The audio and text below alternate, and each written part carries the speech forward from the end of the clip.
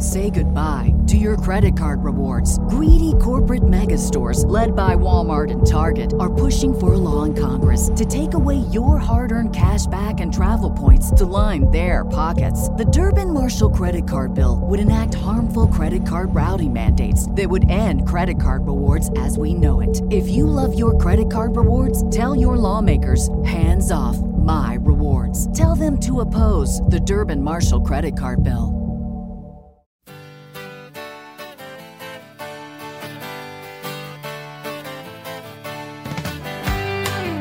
You're listening to Nakedly Examined Music, a podcast about songs and songwriting.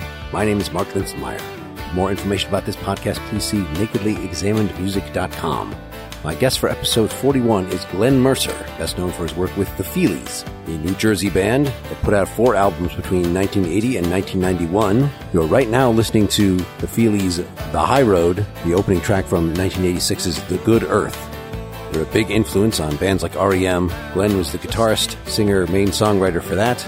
In the 90s, he put out 3 albums with a band called Wake Ulu, released a solo album in 2007, which served as the ramp-up to getting the Feelies back together in 2011. We will be talking about Been Replaced and Gone, Gone, Gone from the new album, 2017's In Between. We'll then talk about his 2015 solo album, Incidental Hum, and you'll hear the song Laramie. And we'll wrap up by looking back to the 2011 album Here Before. The song is Should Be Gone. For more information, please check out thefeeliesweb.com. So I will have played during my opening spiel the intro to The High Road from The Good Earth, 1986. The first song we're going to play in full here is from the recent album, 2017's In Between. Do you want to say a little bit about the bridge between those two, the many years? Between The High Road and the new record? Yeah, in other words, you established The High Road, even though that's your second album. I could go anywhere with that. I mean, I know you basically established your sound on that record and the lineup that is still persists today. And, you recorded a few albums at the time up to 91 and then took a long break. But I heard this is the new album is the first one that, am I right, that you came in with all the songs yourself? You didn't co-write them all with Bill? Is that right? No, they're co-writes. Oh, okay. There's more co-writes percentage-wise on this record than in a while. So I thought I'd heard you describe, maybe it was one of the other guys. I listened to another podcast by a friend of mine, the one that you guys did about the Good Earth album with the Jughead's Basement podcast, where he actually interviewed all of you about the Good Earth in turn. So I'm kind of not remembering who said what on that album, but one of you described the band is kind of like some people get together and play poker. We get together and do music. Does that sound familiar? It sounds familiar. It might have been Dave who said that. I mean, that's not totally accurate. Obviously, we put a lot of work into it. The social aspect is a big part of it. But, a lot of it is the expression of creativity and connection with other people, with the audience. So we don't want to make it sound too casual either. So how does that work, though, with Bill still lives in Florida, or did he move back? Yeah, Bill's still in Florida. Okay, so how does that work with co-writing now? You just do that when you get together, or? No, we exchange through the mail, CDs through the mail. Ah, the actual mail. Okay. Let's get to the first song pretty quickly here. Been Replaced. Tell me a little about what this is about and how this one came about. Well, I had the music just very spontaneously, I guess, came up with the line, the radio on. And then in turn, that sort of sparked, an idea about what's going on with radio. I don't know. It's meant to be tongue-in-cheek, to be honest. It's kind of, I find it a little ironic and a little funny. I think it's worth noting that within a few days of writing the lyrics, I heard on the local radio Egyptian Reggae by Jonathan Richman, Modern Lovers. So yeah, I kind of had to eat my words. Like, I didn't mean it, just kind of joking here. Obviously, there's good stuff on the radio, but I guess just sort of reflecting back to a period that's no longer there. All right. Well, so if you had the basic riff here, how was this a co-write? How did this evolve? That's not a co-write. That's one that I wrote. Okay.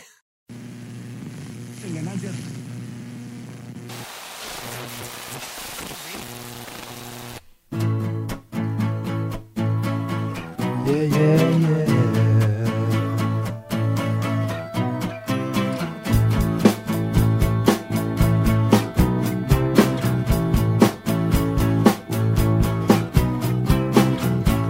The radio on, and it's coming strong.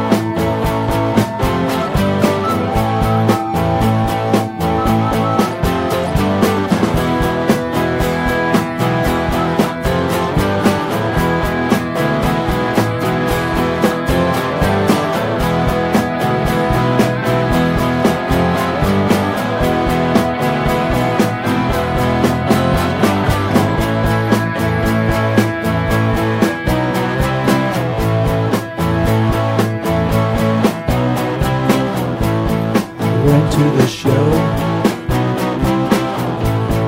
Why did I go? They all seem the same. Everything blood. Another side. Twist of fate. Another kind. It's been replaced.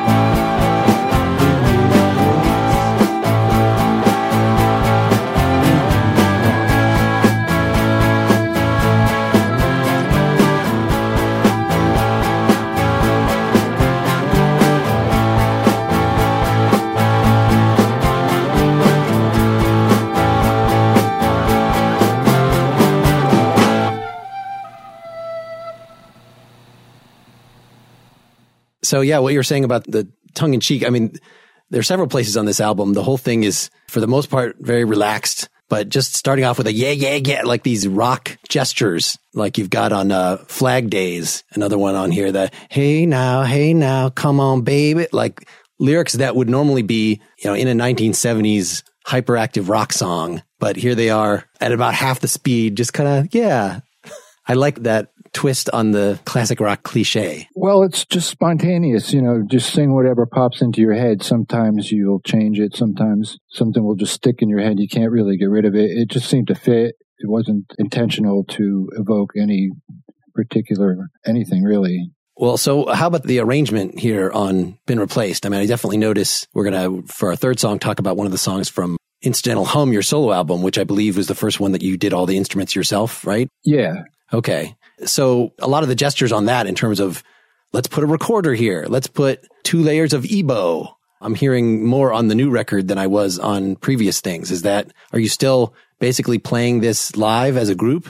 I think you hit on something that's worth talking about, which is, I'm just personally speaking here, but when approaching the writing of the new songs, I did feel inspired by the instrumental record in that it wasn't performance oriented. We found that with the last record, we had 13 songs and 5 records out at that point, and we had plenty of songs to pick from when we play live. Even when we play 3 hours, we still have to leave stuff out. In the last record, there are some songs on that we've never performed live. So the idea was, well, we don't necessarily have to perform these songs. We can kind of go off in any way we want, try to be a little more experimental about it and try to create different moods and have each song, like, you know, evoke a certain atmosphere and just try to capture a variety of vibes. Keep a coherent aspect to it, but also to be able to go in different directions. So was the idea that you would just figure out when you're done with the records, you know, how things are coming out in terms of what's going to actually work as a live thing and which is just going to stay a studio gem?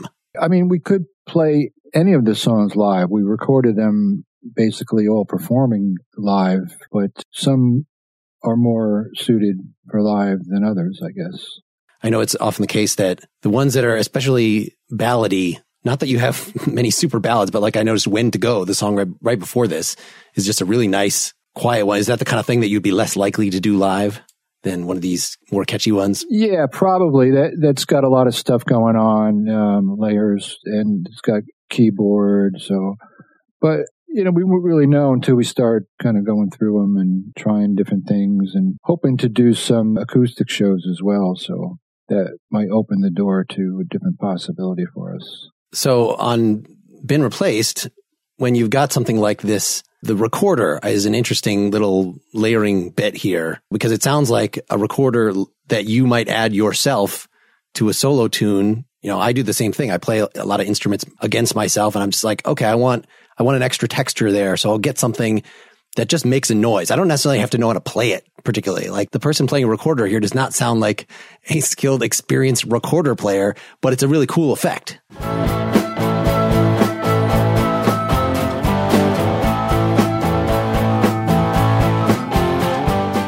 When I first started messing around with the recorder, the idea was to I noticed they had sonic similarities to Feedback.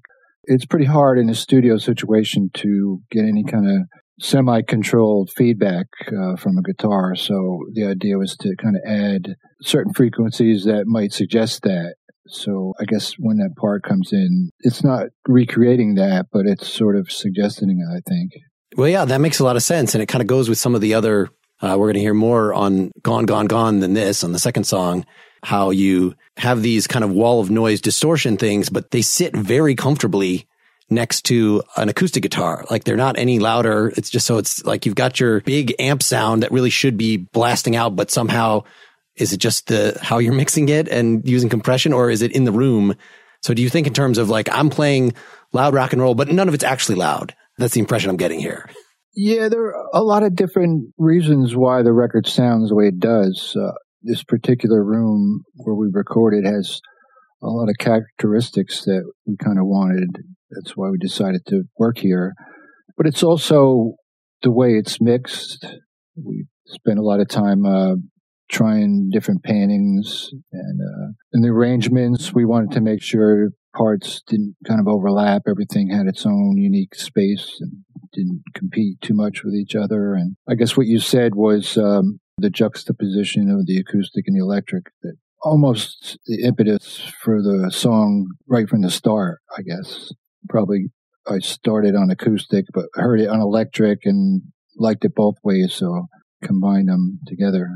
Yeah, there's a lot more hard panning on this album than I would normally expect, which is nice. You know, well, I was going to say it's good enough for the Beatles, but no, that's like people after the fact that mix the Beatles records in a strange stereo way. Well, I think a lot of it, too, is a reaction to the way records are made nowadays. They're so, I guess, geared for the radio or for people driving, or I'm not sure what, but it's like heavily compressed, very almost mono. It's just the dynamic range is very narrow in its scope, and we wanted to kind of do the opposite of that. Just even something like normally when you mix a drum set, I do this, you have stereo overheads and you wave the toms around as if you were sitting wearing headphones. You're actually sitting at the drum kit, which is never what you actually hear when you're live.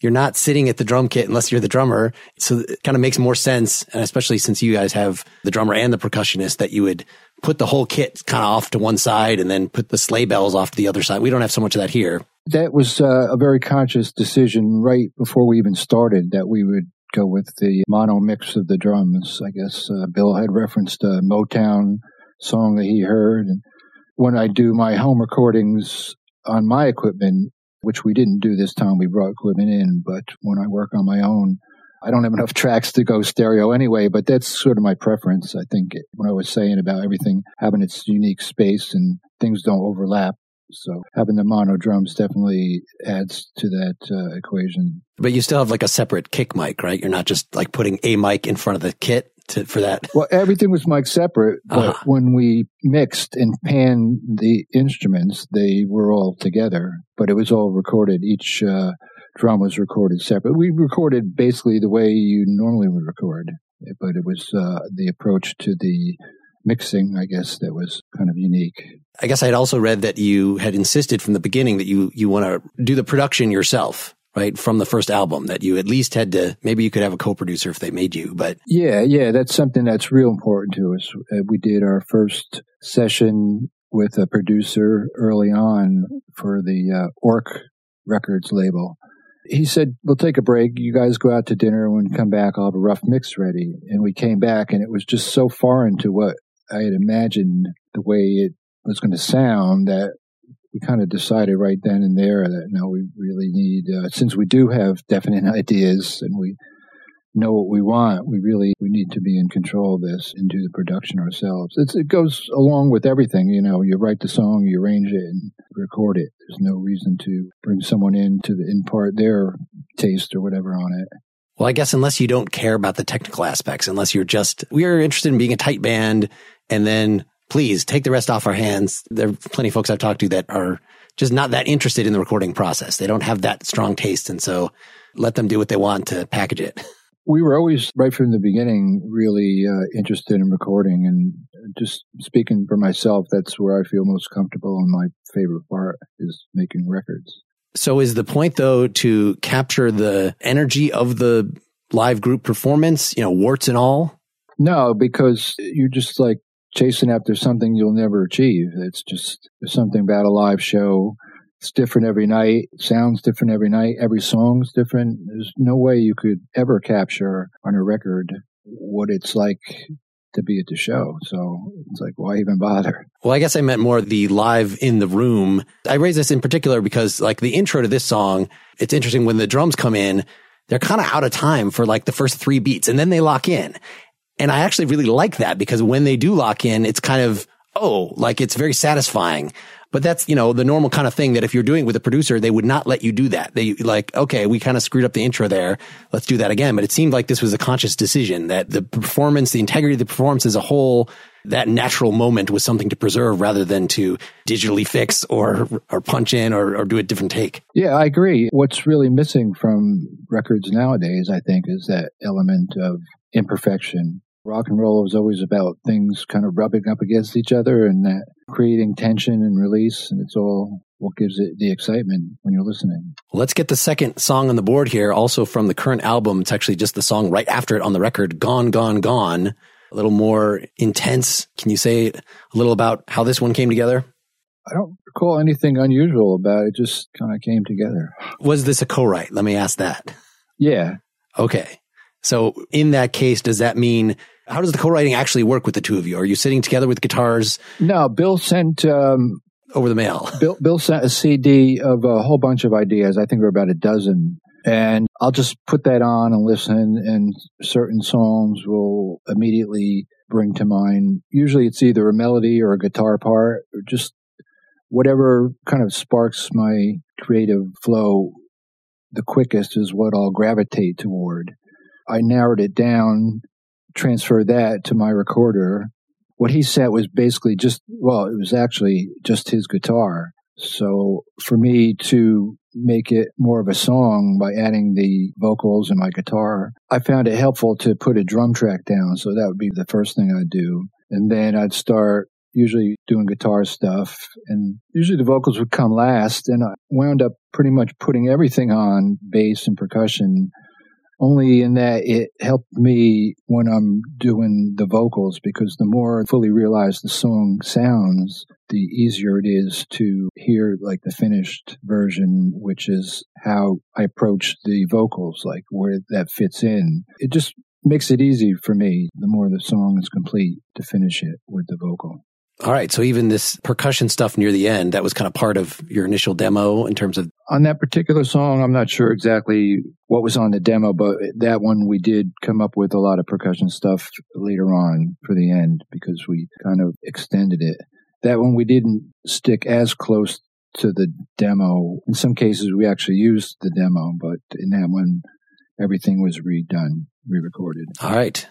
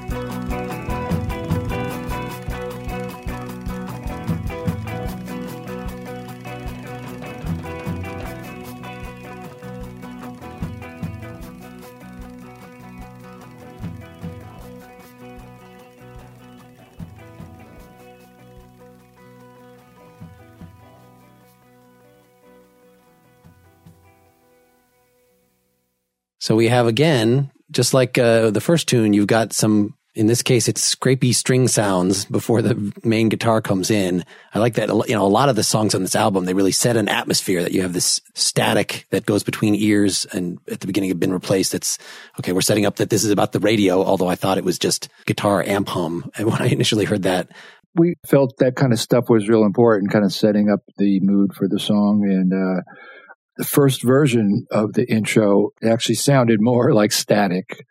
So I went back and found a section that was a little more closely related to the sound of the radio. So it's little details and a lot of attention to the small stuff, but we kind of feel it adds up to the final finished product. So you were saying that you added the lead guitar lines and the vocals kind of in the same pass, or do you see those pretty much as just two parts of the melody? It's not like, now I'm opening up and jamming on guitar. No, you're just playing a melody on guitar, it seems, when you do most of your solos.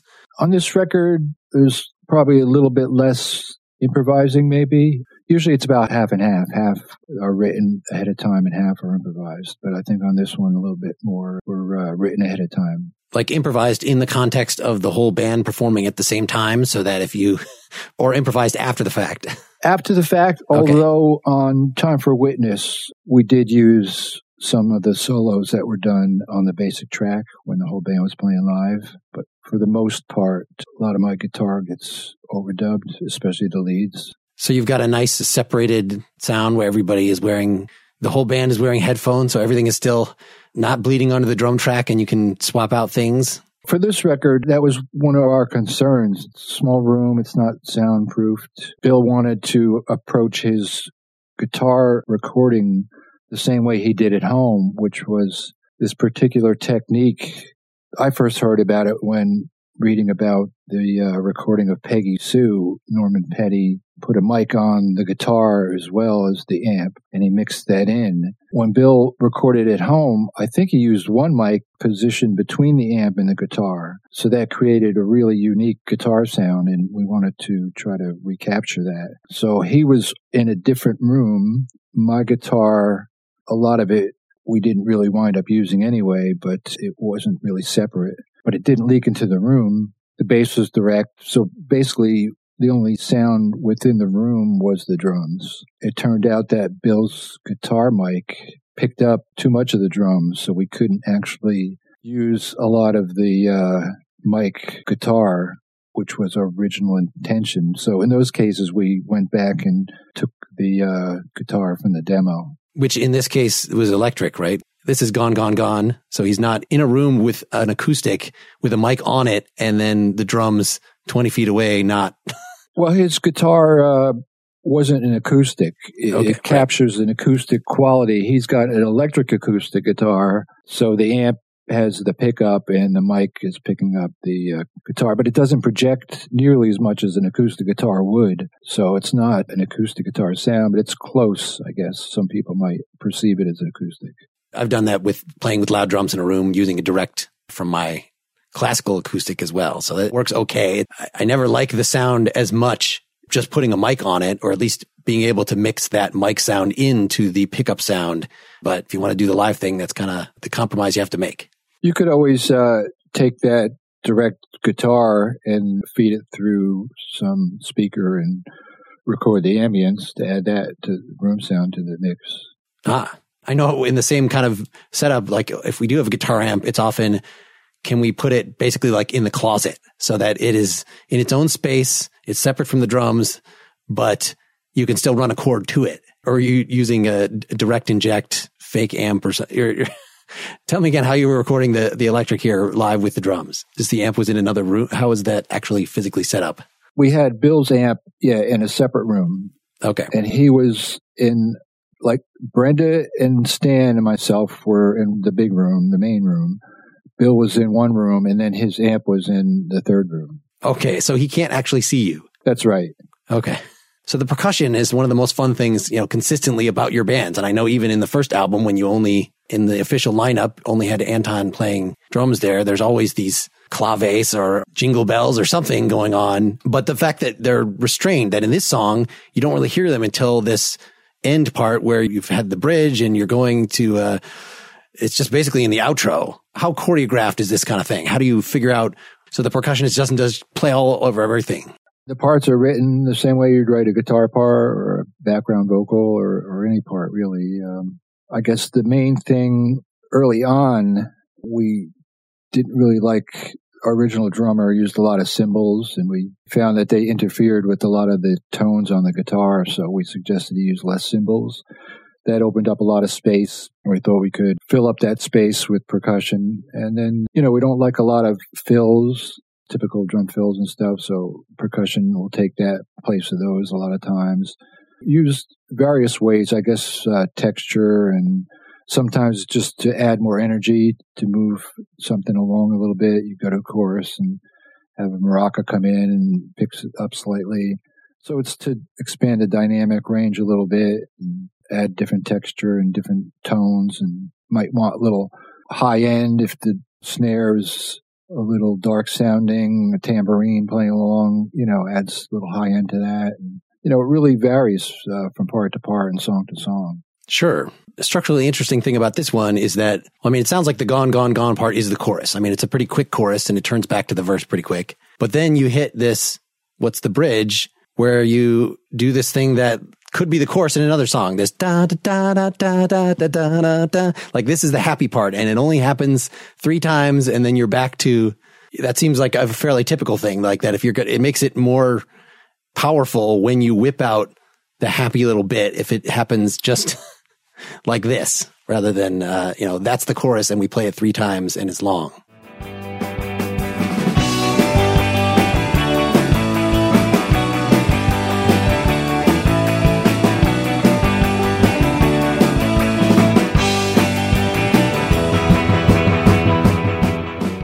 It's not something that's really conceptualized. It's just spontaneous, a lot of it. It's can't explain really the process too much, and wouldn't want to, even if you could.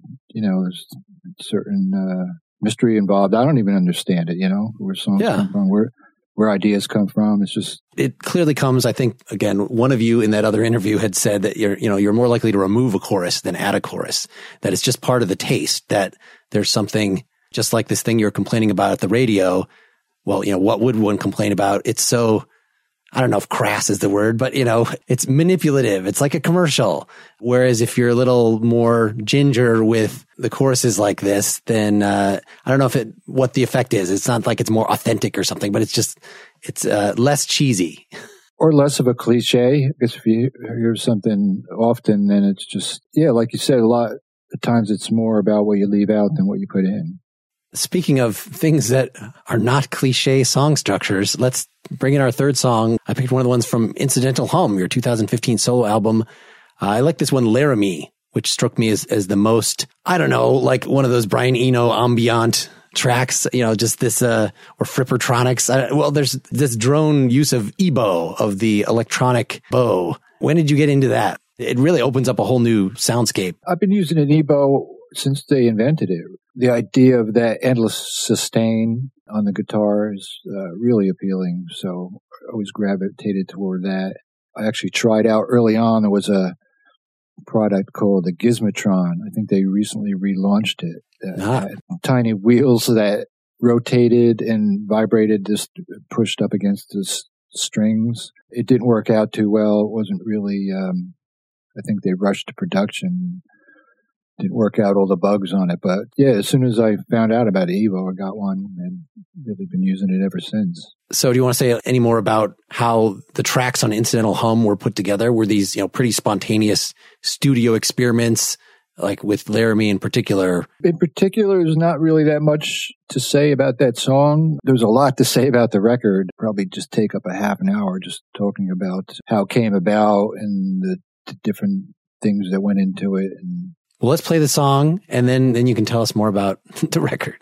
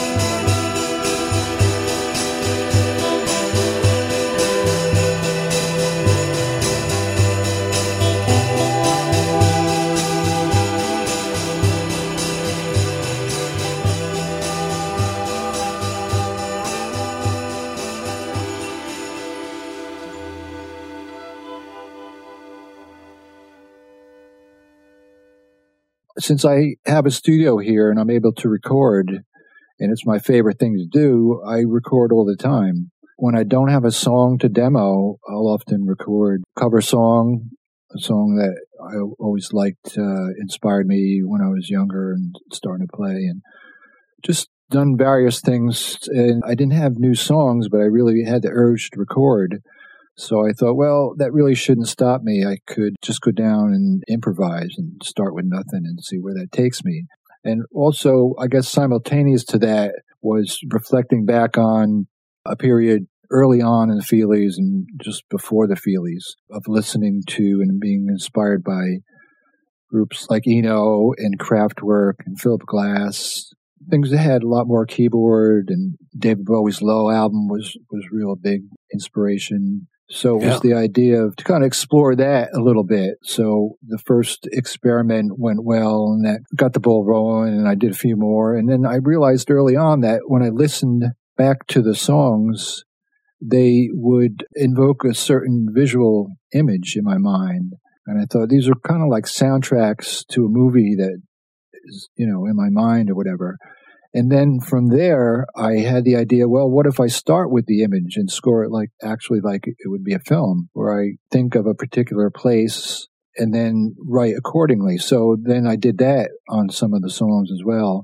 And then the third thing that happened was I found some old cassettes that had some instrumental stuff that I had done maybe 10 years before and kind of forgot about. So I transferred those as well and did some work on that.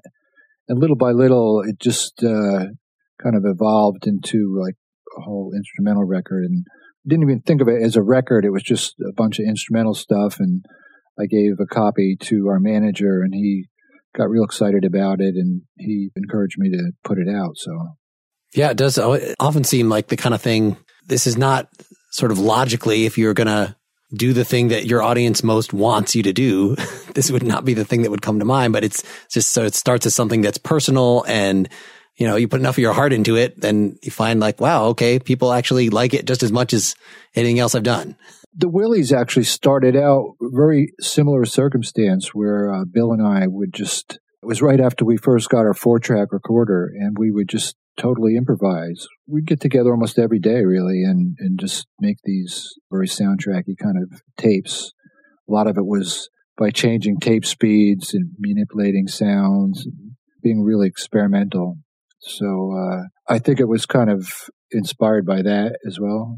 And just to talk a little bit about this specific tune, I mean, you got just the fact that you saved the drums until the very end. And that is an actual drum kit, right? I mean, the kick drum sounds almost like it has too much pitch to be a regular kick drum. Is that?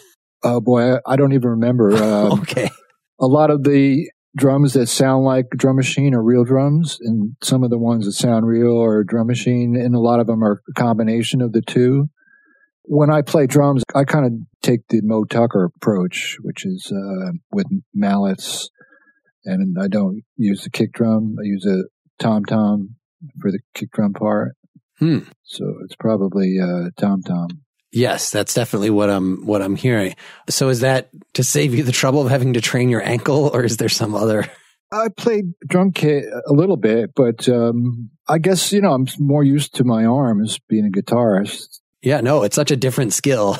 Yeah, it's not having the time to spend the time to get proficient enough to work the kick drum with my foot. And the soundscape that is before that comes in, a lot of it is EBow. There's some keyboards. There's kind of a high rhythmic instrument that establishes the rhythm before the sleigh bells come in. Is that just a guitar played high? It almost sounds like an auto harp. This stuff was recorded such a long time ago. Okay. I guess the whole idea was to try to manipulate the tones and the sounds to just create something you might not normally hear. So it probably is a guitar. It's just EQ'd in some strange way. I know like Lindsey Buckingham from Fleetwood Mac, some of his little guitar parts, they sound like they could be keyboard or they could be auto harp or some strange harpsichord. Who knows? Like I said about some of the real drums sounding like a drum machine, it's a lot of the keyboards sound like guitar and the guitars sound like keyboards, and a lot of them are mixed together on the same part. But all of it was actually played, not programmed, right? Yeah, right. it seemed particularly with this one that you don't, I mean, yeah, you have a constant rhythm. Would you even bother to use a click track for this kind of thing? Or would you just, okay, we just are going? Typically I record with not really a click track. I'll pick like some drum pattern. I have a bunch of different drum machines, and I'll pick something sort of in the realm of what I'm looking at rhythmically, and then start recording stuff. And then typically by the end, that's gone, or it's been mutated so much that it doesn't resemble in any way the original track. Sure.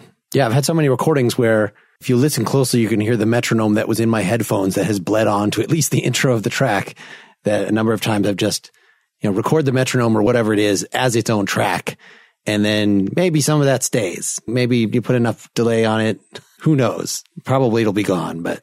Well, yeah, that's the excitement and the beauty of recording, that it's so adaptable and open to experimenting, and you can go any which way, and there aren't any rules. And, it's like a laboratory or something. You just go down and experiment.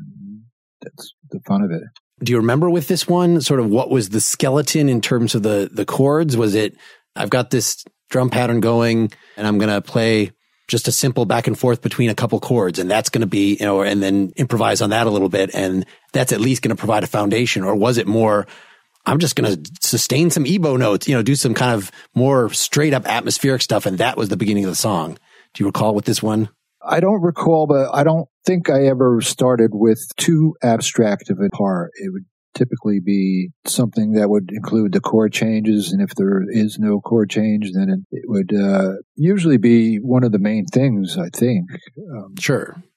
Each one is different. Some songs I kind of more clearly remember the writing process, but that one really don't have a lot of memories for.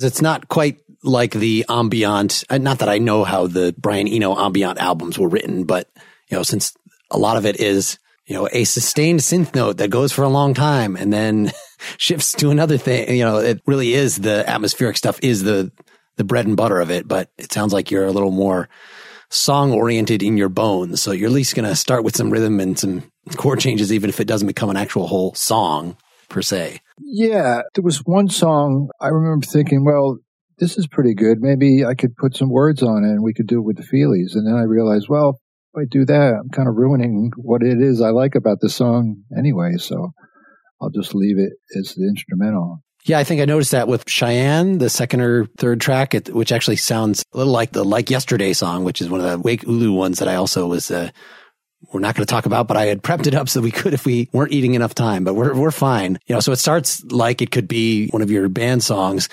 but then because you don't do that, because you don't add the vocals, then you can take it in a different direction. Then you can add like an interesting little synth lead part. I hear some of this has bled onto the new Soul album, but I would also be equally unsurprised if, on the new band album, I did hear more, okay, now that I've explored this, like how can I synthesize the technique that I developed on Incidental Hum with the band? And so just have longer like instrumental sections or textural sections. It seems like you're still being pretty sparse about that. It still has to sound like the Feelies. I think it did have some impact doing the instrumental record. Mm-hmm. It's really hard to say. I think the main influence it had was the approach to experimenting more, with the idea being we don't necessarily have to perform these songs. In particular, the song In Between, that was the last song I wrote, and that was written with sort of a concept in mind, which is something that's unusual for a Feely song to be written conceptually. They're all totally spontaneous with the guitar, just strumming some chords, and you get some chord pattern that you find interesting, and then eventually becomes a song. But this was sort of having the idea beforehand, and then it's a different approach. The idea was, well, I liked on Crazy Rhythms where the middle section of that song and the song Forces of Work, where they just kind of hang on the one chord and things are going on with that. And another thing I was thinking of was I really liked the Who's Next record with Baba O'Reilly and Won't Get Fooled Again with the synthesizer. So I thought, well, it'd be nice to do like one chord where I have this kind of throbbing, pulsing loop going on. I didn't have a looper, so I actually did it in real time. I started with a tremolo, and then I added guitar and piano to that. And then having that simulated loop allowed me to kind of improvise chords and then write the song around it. So that was the one instance where the idea came prior to the song. Well, yeah, as soon as I said that there are not too many giant instrumental sections, I remembered you've got the in-between reprise. That's a 9-minute and then some. When I made the simulated loop, I made it on a cassette, and I just did it as long as the cassette lasted, and it turned out to be like 8 minutes long. So when I was writing the song, about halfway through, just started kind of jamming, and it went somewhere else. So I guess from there, when I was doing the mix, I took the loop out and listened to it with just the vocal and the guitar.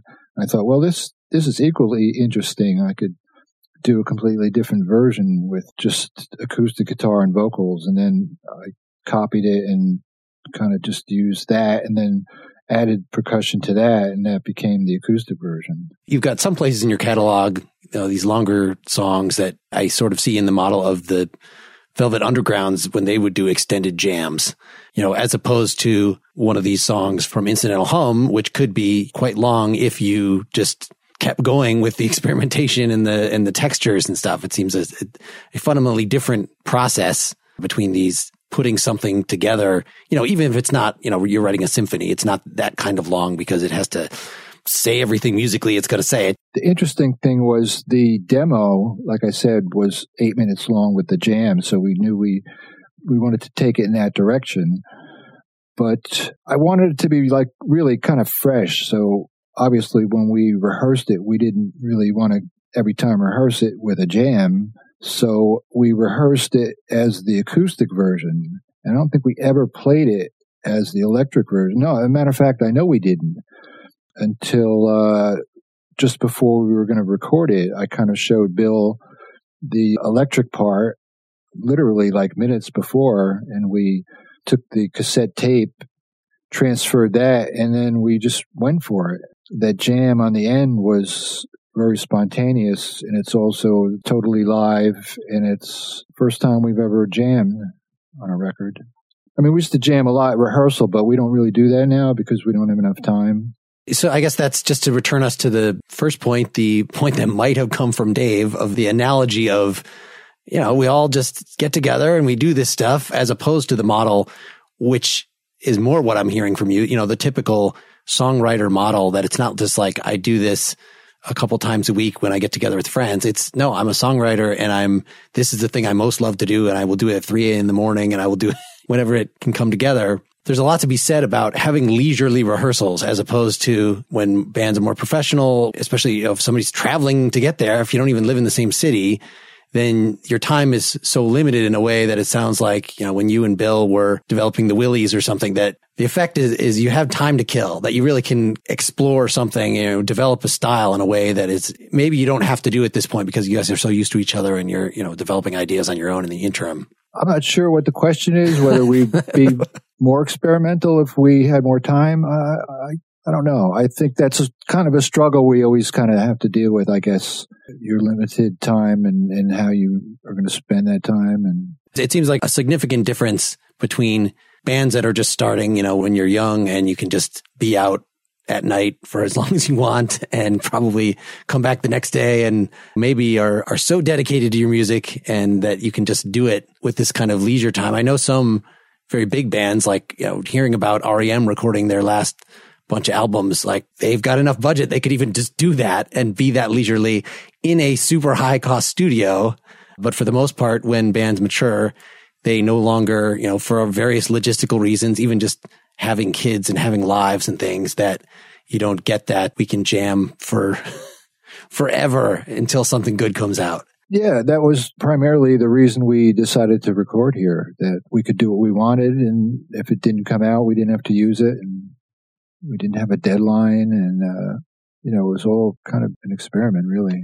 Okay, so you really do still have a lot of that, even though Bill is coming in remotely, that you can, doing the home studio thing gives you a lot of that Well, advantage. I think we're kind of hoping to move in that direction. I think that's something we had at the back of our minds. So one song, we're going to move toward our closing song, which is Should Be Gone from the previous album Here Before, 2011. One of the catchier numbers. Like the more recent Feelies tunes, I know after the first album, at least, you kind of dialed your vocals back in the mix and, just like the tone of that. Whenever I hear, whether it's this or Husker Du or anything where the vocals are kind of back, I wonder, what is the proper listening volume?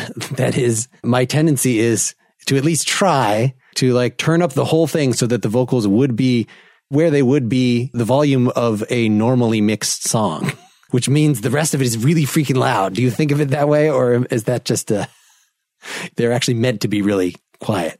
I think they're really different on every record. Sure. The place, and it's not always a volume thing. One thing that I like to do when I record my stuff is kind of leave the center of the stereo spectrum just for the vocal. On this record and the stuff that I do, I put the bass just off. Look at the panning is like a clock. It would be just off the 12 o'clock mark, and the drums the opposite, just slightly. So you don't even really perceive it that way, but it allows for the vocal to be heard without bringing it up in volume. The idea is that we don't want the vocal to be separate from the music. A lot of times I'll hear a mix, listen to a record, and it just sound like the band and then the vocals on top of it. It's not part of the music. So we really have always gone the opposite of that approach. Wanted to have it more integrated into the music. Yeah, well, you're making me rethink this approach in favor of that direction. My father, who's 86 or something now, was a folk singer in the early 60s. And so whenever I would play him anything, for my whole formative years, it would always be, I can't understand the words. Make the vocal loud enough, because that was the aesthetic as of the early 60s, that everything else is backing. So I internalize that a lot. And no matter how poor my lead vocal is, I feel like it has to be sitting up there as a thing that is speaking directly to you, and that you don't have to work to hear what is being said. I was surprised when I went to listen to the recent songs here and was trying to just write down what the lyrics were just by listening to it. I had actually very little trouble at all because of this mixing thing you're talking about, or the way you're EQing it or something. Yeah, everything comes out nicely, even though you're not, you can hear on the first record, it has more of a, I don't know, sometimes it sounded like Jonathan Richman or the Buzz Cox or the guy from Joy Division, these vocal personas that was sort of more upfront and I want to say punk. I know that's not what you were shooting for, but that by your second album, by everything since then, it's nice and smooth and part of the layering. Oh, thanks. I've heard people say they think the vocals on Crazy Rhythms are too soft, so they could use compression.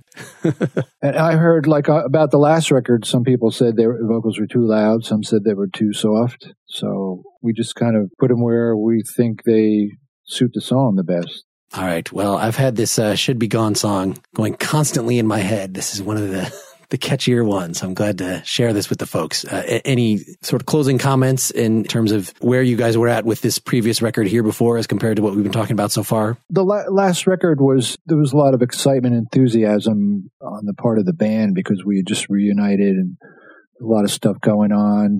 In some ways, they're no different. In some ways, they're different. Depends what you're looking for. Sure. Any thoughts about this song in particular? Was this the single or one of... Are you even thinking those terms at this point? No, I don't remember anybody focusing on that particular track. All right. I thought it came out real well. Thank you so much for your time. Okay, good. Yeah.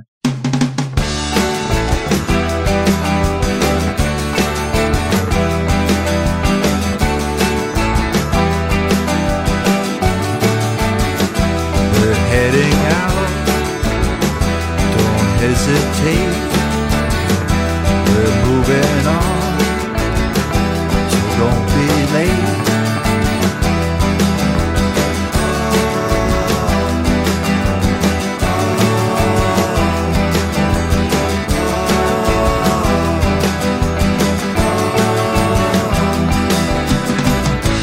Should be gone.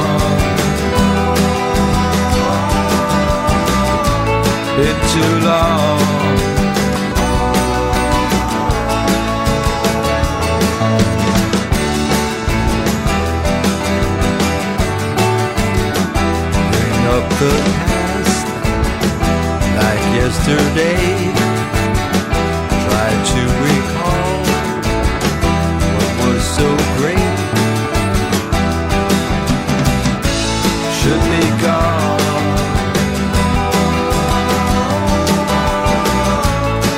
too long.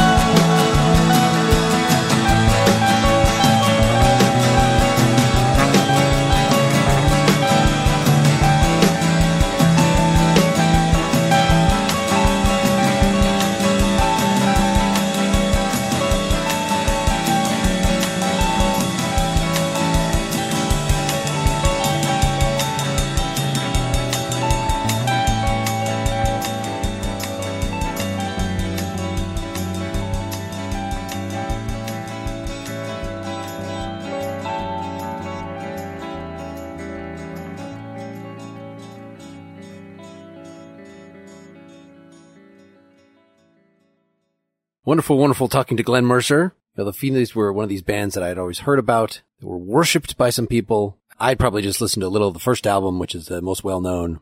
Crazy Rhythms, he mentioned, which is more punk, even though they were avowedly trying not to be punk. That one's quite different than the others, right? It's 6 years between Crazy Rhythms and the second album, The Good Earth. And that first album had, most notably, Anton Fier on the drums. You can look him up. He did a lot of stuff subsequent to that. Very interesting, hyperactive drummer. And also on that, as I mentioned, Glenn had not really worked out his vocal style. And I think there's also more vocals by Bill Millian, his co-writer. I think having this kind of co-writing relationship is great. The thing that makes it harder for me to produce song after song after song is really, I get sick of my own rhythm guitar style. So if you have somebody else that, at least for many of the songs, is just coming up with chord progressions, just coming up with their own guitar riffs, that then you can make into a song, you can layer your vocals on, you can come up with the melody, you can come up with the, well, in Glenn's case, the lead guitar parts. It just seems a really good formula. Well, you as a lead vocalist maybe still retain control of the overall song structure and, you know, what makes it an actual song, but don't have to supply all that raw material yourself. So again, there was that 6-year gap between the first and the second album. He mentioned the band The Willies, which was him and Bill and some of the same people. That was sort of an interim project, and there were some other things like that. There's a whole separate project, Young Woo, that was basically the same people, but with Dave Weckerman, the percussionist, singing lead on everything. So it was just an outlet for his music. So I mentioned the interesting dual drummer setup, Stan Demeski being the kit player for the most part, Dave Weckerman being the guy who holds the maracas or tambourine or whatever, really contributes to their unique sound. And then it was Stan, the drummer, who persisted through the 90s band Wake Ulu, which was really just because Bill had moved to Florida, so the Feelies, such as they were, could be no more. But I definitely recommend checking those albums out, given that they came out in 94, 95, 96. They have more of that 90s grunge thing in them. The vocals higher in the mix, a little more traditional recording. I heard comparisons to Tom Petty. Anyway, pretty much anything Glenn has touched is pretty damn interesting. If you enjoyed this interview, please go subscribe to the podcast. Look us up on iTunes or go to nakedlyexaminedmusic.com. We have a Facebook page. You can follow us that way. And it'd really help if you can go to the iTunes store and give this a nice rating. We've got some great interviews coming up. Next time, Carla Kane from the Corner Laughers. Number 43 will be with Steve Wynn. 44 with Liz Gillorn. 45 with Steve Hackett of Genesis fame. And number 46 with Chandler Travis. So keep exploring new music. Until next time, this is Mark Linsenmeyer signing off.